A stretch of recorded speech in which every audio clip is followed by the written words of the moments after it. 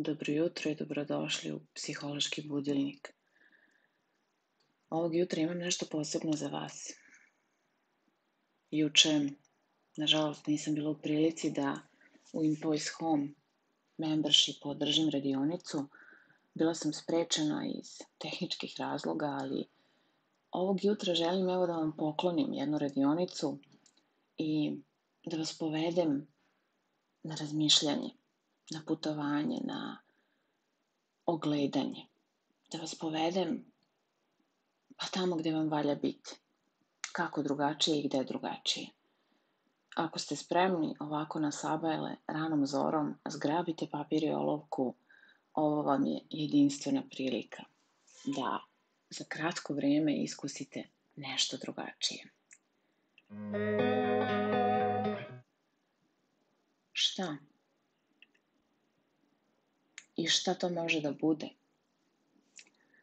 Kako?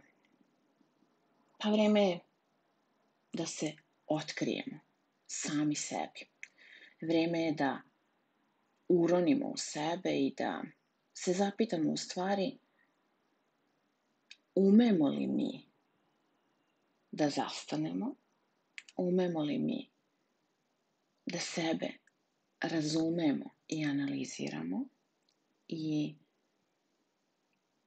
šta sebi dopuštamo. Hajde da krenemo od početka. Kada bih vas ja sada pitala ko ste vi? Ko ste vi zapravo? Vi biste se odjednom osjećali kao da ste uhvaćeni u nekoj petlji identiteta i ne biste znali odakle da krenete. Verujte mi, nakon toliko godina držanja radionica i zaista ne znam više ni sama koliko ljudi sam srela, što sa srpskog govornog područja, što sa nemačkog, shvatila sam u stvari koliko smo mi svi negde nesigurni i zarobljeni. I to nije loše, zato što nam to daje priliku da se igramo, daje nam priliku da otkrijemo sebe, daje nam priliku da uronimo u sebe, da se na neki način, možda i promenimo onda kada nam je to najviše potrebno, a možda i da se zagledamo u one predele sebe u kojima možemo da otkrijemo šta nas to raduje, kako možemo još da otkrijemo više o sebi, koji su to negde, ja bih rekla, izazovi sa kojima se srećemo. I da li nas ti izazovi u stvari drže u mestu ili nas možda pozivaju da nastavimo dalje. Koliko često ljude kada pitam, evo vas da pitam, ko želite da budete? Vi nemate odgovor. Ne umete sebi da odgovorite. Ne umete da nađete prave reči. Da otkrijete šta je to što vas vodi. Da otkrijete ko vas vodi, ko vas inspiriše i šta možete sa svim tim da učinite. Hajde da danas, da ovog jutra sada ili kada god budete slušali ovu epizodu psihološkog budilnika, ažuriramo našu podsvest i napravimo nešto drugačije za nas same, učinimo da nešto u ovom životu sada bude naša priča. Na pitanje ko sam ja, ja bih rekla da je odgovor najvažniji, jedan od najvažnijih. Pa evo zapišite za početak ko sam ja na taj papir.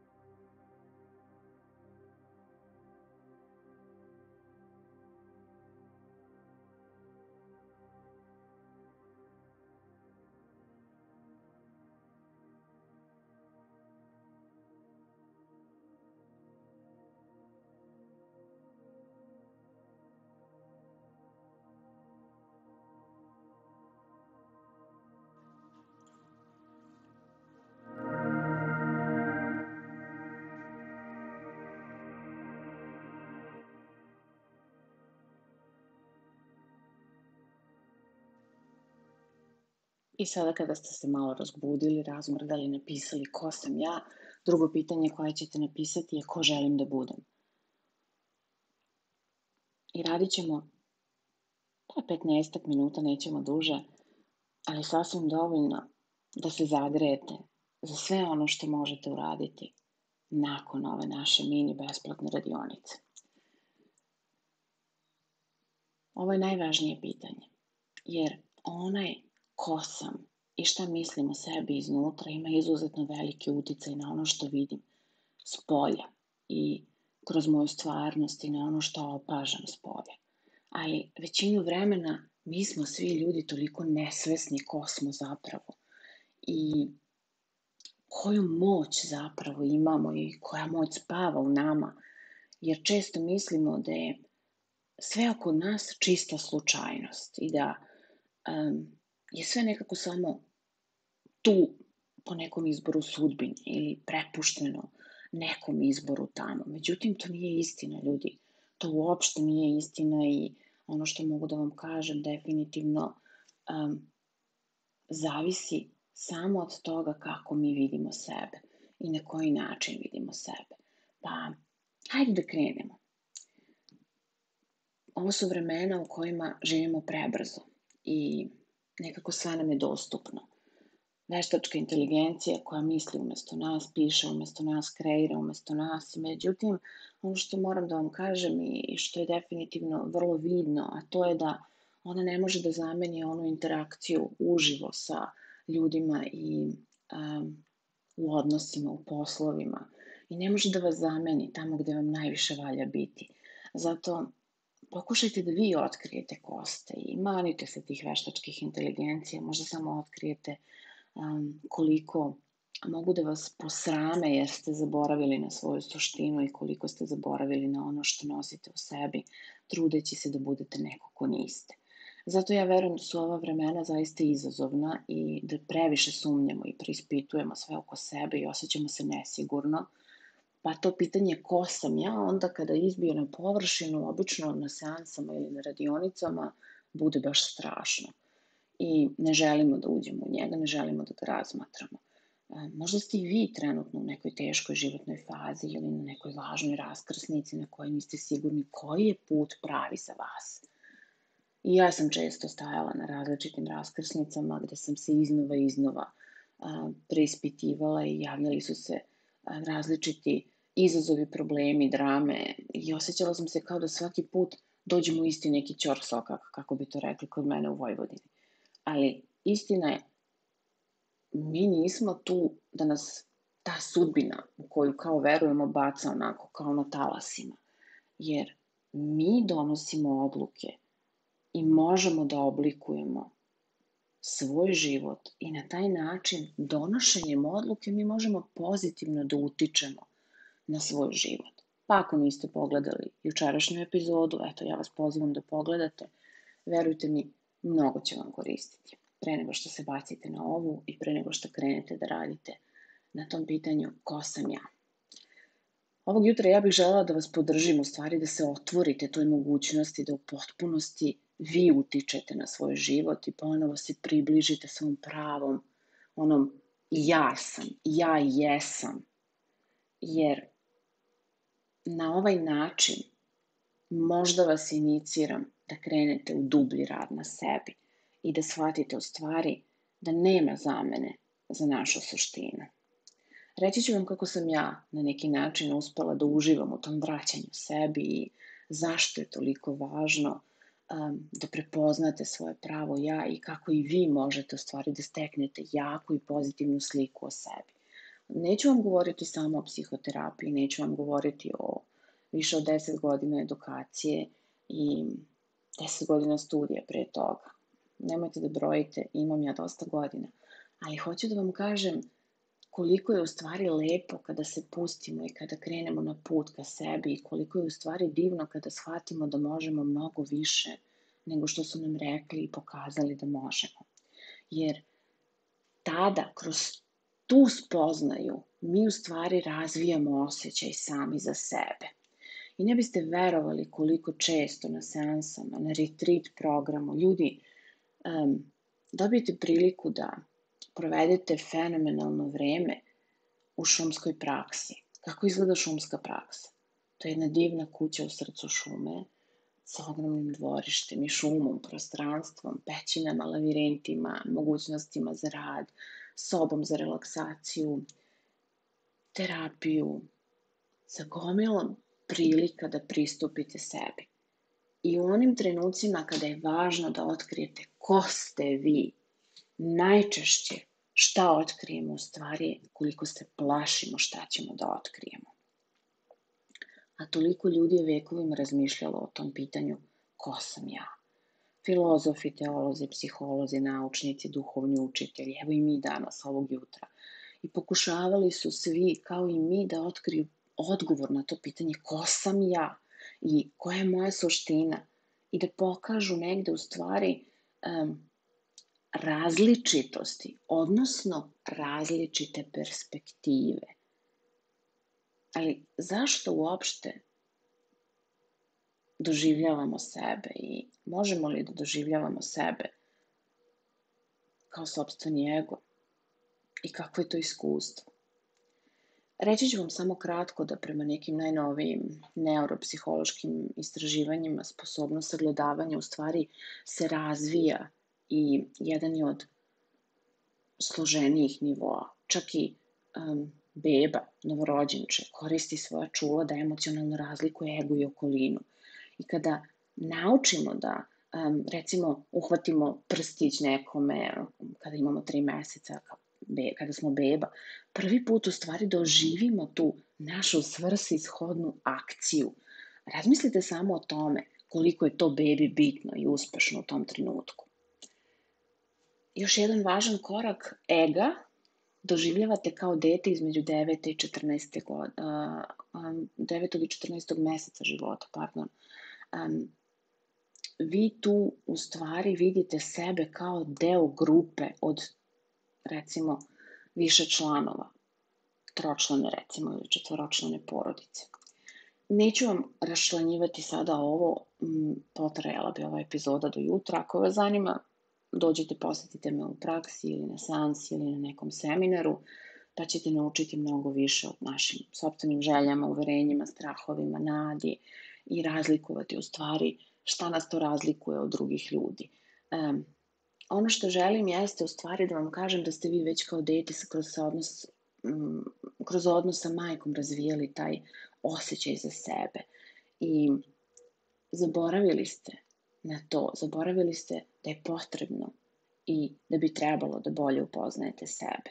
I često ste usvajali tako neka tuđa uverenja, da tako kažem, bez da ste se preispitivali.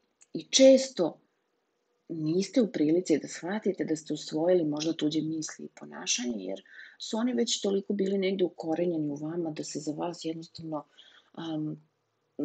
to je za vas bilo normalno i vi jednostavno niste želeli da to promenite. I zato hajde da ovog jutra promenimo, hajde da ovog jutra naučimo kako da promenimo. Ja toliko često vidim ljude kako prolaze kroz život gotovo letargično i onako pomalo kao roboti i bude mi žao, bude mi nekad onako baš, bude mi pomalo i ljuta jer nam je sve dato i sve nosimo u sebi, a mi ne koristimo, nažalost, apsolutno ništa. Pa sad zamislite kada bismo koristili i kada bismo se usudili da koristimo, koliko bi to mogućnosti za nas bilo i šta bismo mogli da napravimo za nas. I umesto da bezvoljni koračamo na tom našem autopilotu i da ne donosimo odluke i strahova, uverenja i umesto što smo okruženi užurbanošću, zahtevima, uticajem društva, izgubili vezu negde sa svojim pravim ja, hajde da ovog jutra krenemo na to putovanje i da vidimo šta možemo da učinimo za sebe i da se iznenadimo možda.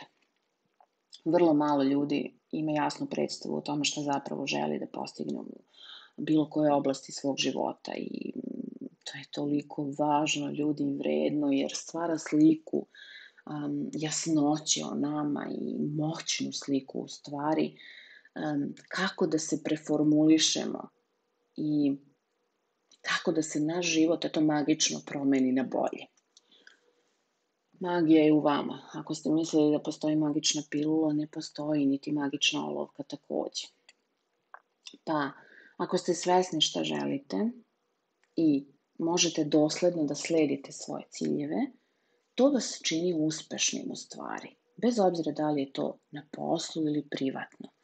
I to znači da vi imate jasan i moćan identitet.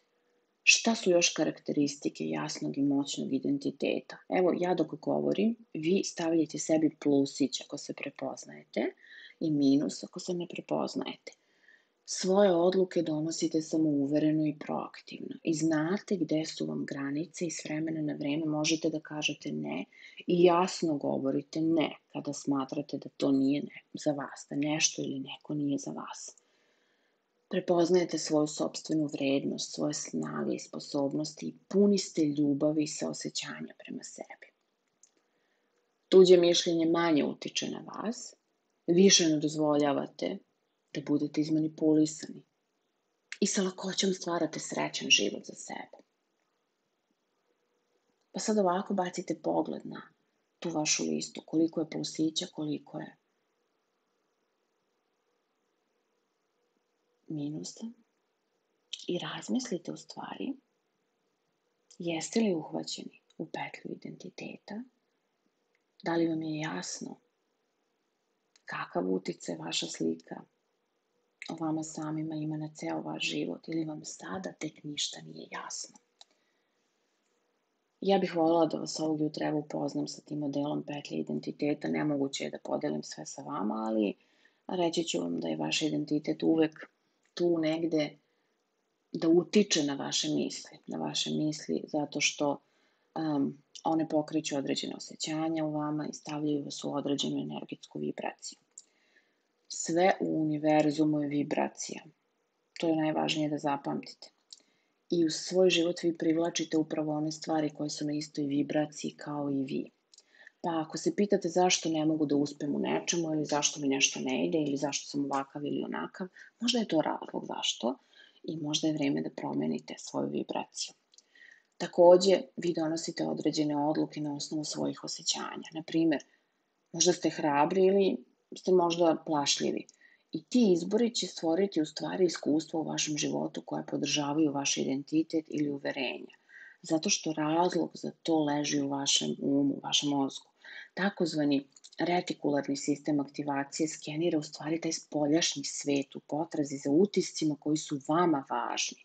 Ljudi, to deluje kao filter da izvuče iz poplave informacija ono što je prioritetno za vas i za vaš opstanak. Sad, vama možda ovo uopšte nije poznato, ali evo recimo, vi možda u ovom trenutku želite da kupite Chanel torbu. I to vam je prioritet. I odjednom ćete svuda videti Chanel torbe. To je u redu, sve dok je vaša slika o vama pozitivna. Ali ako ste definitivno definisali negativno sliku o sebi, na primjer da niste dovoljni, uvek ćete imati iskustva koja odgovaraju tom verovanju. Pa sad zamislite kakav je ishod onda. Hoćete li stići do te Chanel torbe ili ne? Idemo na prvu vežbicu. Sad kad smo se razbudili i zagrejali, kad ste pripremili papir i olovku, napišite ispod tog pitanja ko sam ja, vaš status quo. Šta to znači? Pa trebalo bi da postanete svesni šta zaista mislite o sebi. Ovde možete biti potpuno onako iskreni prema sebi, jer se u stvari radi o upoznavanju vaših postojećih uverenja i navika na neki način. I zato ovo ko sam ja u stvari crpi snagu iz prošlosti. Daću vam korisna pitanja koja mogu da vas vode u ovom prvom delu vežbe. Naravno, nemojte sada odgovarati na sva pitanja. Poslušajte moje uputstvo, zabeležite pitanja, a onda kada budete spremni, imali vremena i kada budete raspoloženi, bacite se na ovu mini radionicu i pokušajte da je odradite. I naravno, obavezno mi javite utiske, možete u komentarima, možete da me pišete preko moje stranice majevu.eu ili putem socijalnih mreža. Pa evo korisna pitanja za vas. Koji se to obrasci u mom životu stalno ponavljaju? Kako ja sebe častim? To su oni pridevi i epiteti koji mi padaju na pamet kada mislim o sebi. Gde vidim sebe u poređenju sa drugim ljudima? Koji događaji mi se najviše onako provlače kroz sećanja? Šta me zaista uzbuđuje? Šta me brine? Koje slabosti vidim u sebi? I sa kojim ljudima se posebno dobro slažem i brzo nekako sklopim neke dogovore i uđem u komunikaciju. Pa ako ste zabeležili sva ova pitanja, ona će vam pomoći da uđete u to odgovaranje i analizu ko sam ja. Jer ovo je u stvari, pa možemo reći, sito kroz koje ćete prosejati sebe ovog jutra. Drugo pitanje koje želim da napišete jeste ko želim da budem. Pa hajde da saznamo ko želite da budete.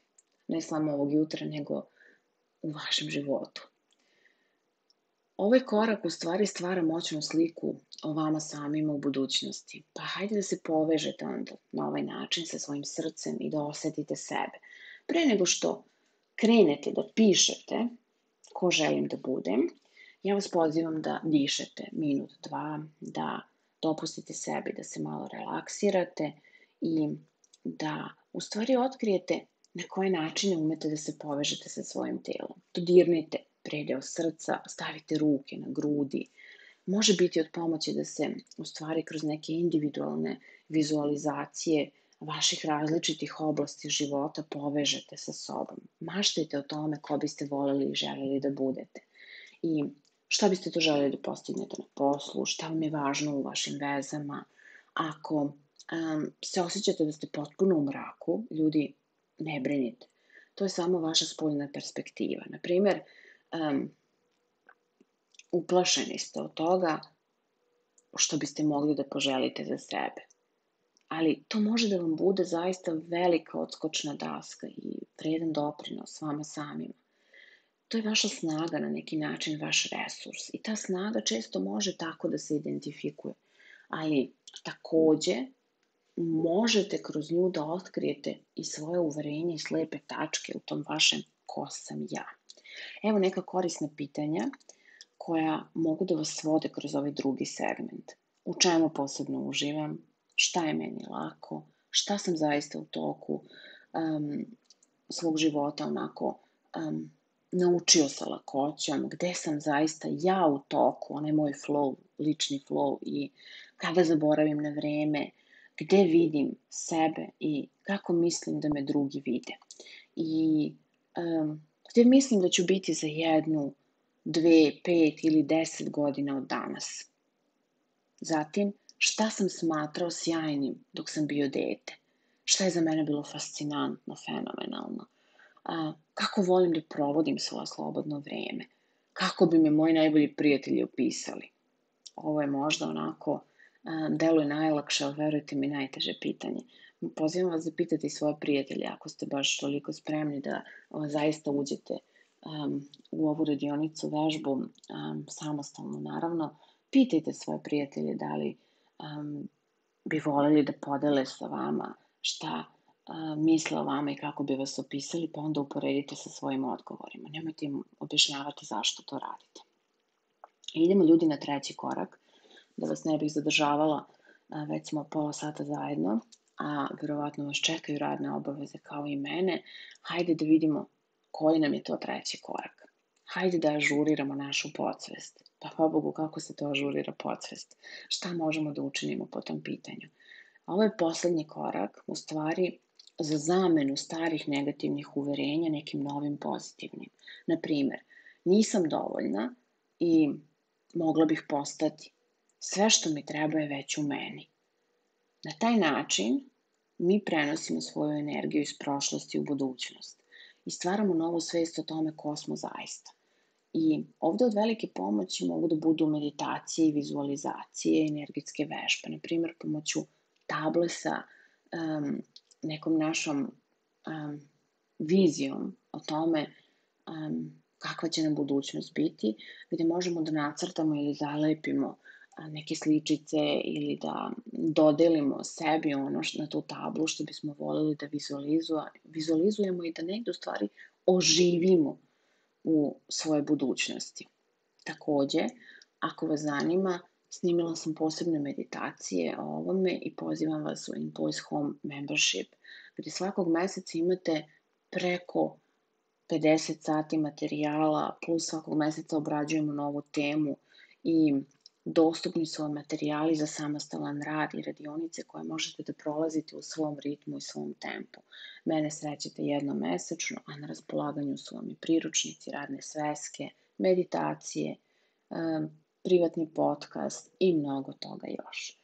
Međutim, ukoliko vam to nije dovoljno i želeli biste intenzivan rad sa mnom, slobodno se pridružite na retreat programu ili na nekom od seminara. Takođe, pokušajte da izanalizirate sve prethodne rezultate koje ste spustili na papir, vaše odgovore. I iz tih vaših spoljašnjih rezultata moći ćete da kažete u stvari da li ste zaista uspeli da promenite neko svoje uverenje do ove tačke na emocionalnom nivou.